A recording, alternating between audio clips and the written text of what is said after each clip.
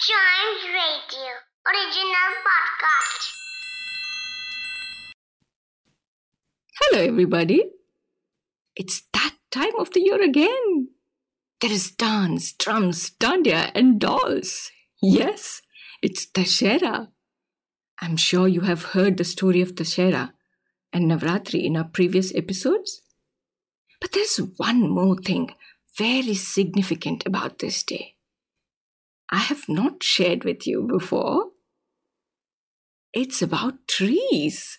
Yes, on Dussehra, in most parts of India, there are some special leaves exchanged as blessings and goodwill. Yes, leaves. In Maharashtra, leaves from the apta tree are exchanged, pretending it to be gold. And it's called Sona, signifying prosperity and wealth. In other parts of the country, especially in Karnataka, the leaves from a special tree called Shami tree are given as a mark of goodwill or blessing. Well, so what? How does this have a connection to our Mahabharata story? Are you saying that? Of course it does. And it does have a very strong connection to the beginning of the Ajnatavasa, or the incognito life of the Pandavas. Yes, it was finally time. The time to forget who they were, their glory, their bravery, their powers, their identities, and their divine lineage, their wealth, and everything that they had earned over the years. Surrender it to time, deceit, and greed of his vile and vicious cousins. The beginning of the 13th year of their exile, it was time to decide where they could spend the entire year, hiding from the world. They discussed many kingdoms that were friendly towards them and would probably give them shelter without exposing them. But unanimously, there was only one kingdom that everyone agreed would be the safest for them to hide. The Matsya kingdom. Virata, the king of Matsya kingdom, was an enemy of Duryodhana and friendly to Pandavas.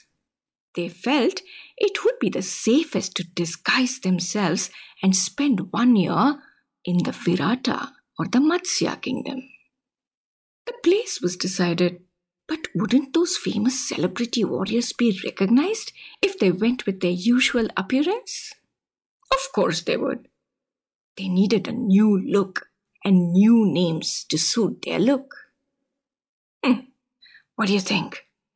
How easy or difficult would it be for someone to change everything about themselves, not just for a day or two, but for an entire year? Hard to think. Well, Yudhishthira was the first to take the plunge and set the tone. He declared, "I will be a courtier or an advisor to the king. I will entertain him with my skills in playing the dice game." What an irony. He had lost the dice game and he will be an advisor. Well, what do you think he did all 12 years? He learned the art of the dice game. Yes. Now he could advise somebody on playing the game. Amazing. Good use of the time, isn't it? All right. Yudhishthira wanted to call himself Kanka. Let's see what the others do. Next in the line was Bhima. He said, "I will be Vallabha, the royal cook, and also a wrestler in the king's court." They all knew how much Bhima loved cooking and eating food. And also he preferred preparing his food himself. Self-help. Bhima's cooking is actually said to be lip-smacking. Sure, he would miss his role after 1 year. Well, guess it was not so hard for Arjuna. Remember the curse that he had from Urvashi? To be a eunuch? To live like a woman in a man's body? And Indra had instructed Arjuna to use this curse to his benefit at an appropriate time. Yes, this was the appropriate time. Arjuna chose to be a eunuch, dressed as a woman, hiding the scars from his bowstring under his blouse, getting into the princess's chamber as a dance teacher, Brihannala, teaching singing, dancing, and instruments.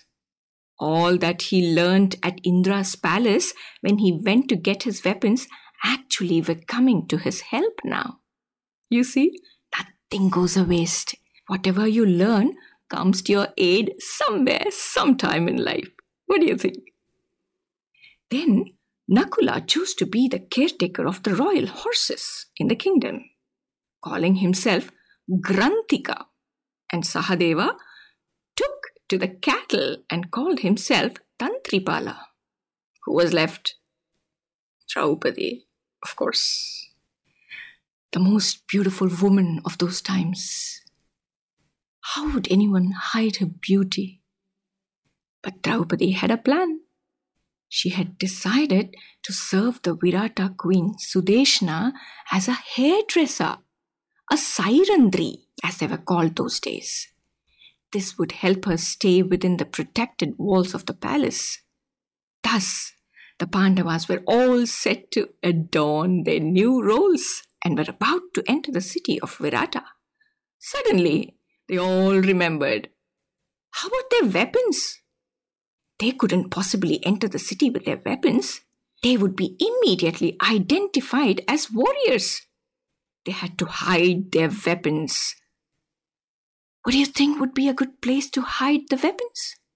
Bury them underground? Nope, they didn't think so. They actually chose a tree. Yes. Now can you guess which tree? Right, the Shami tree. There was a huge, dense Shami tree away from the city, far from the movement of the humans, but most importantly, near a crematorium, where not many people would visit. That was the ideal place for the weapons.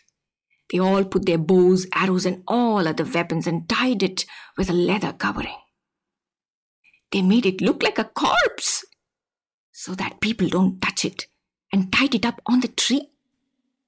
After the completion of the first year, the Pandavas, on the day of Vijayadashami or Dashera, worshipped this tree and took their weapons.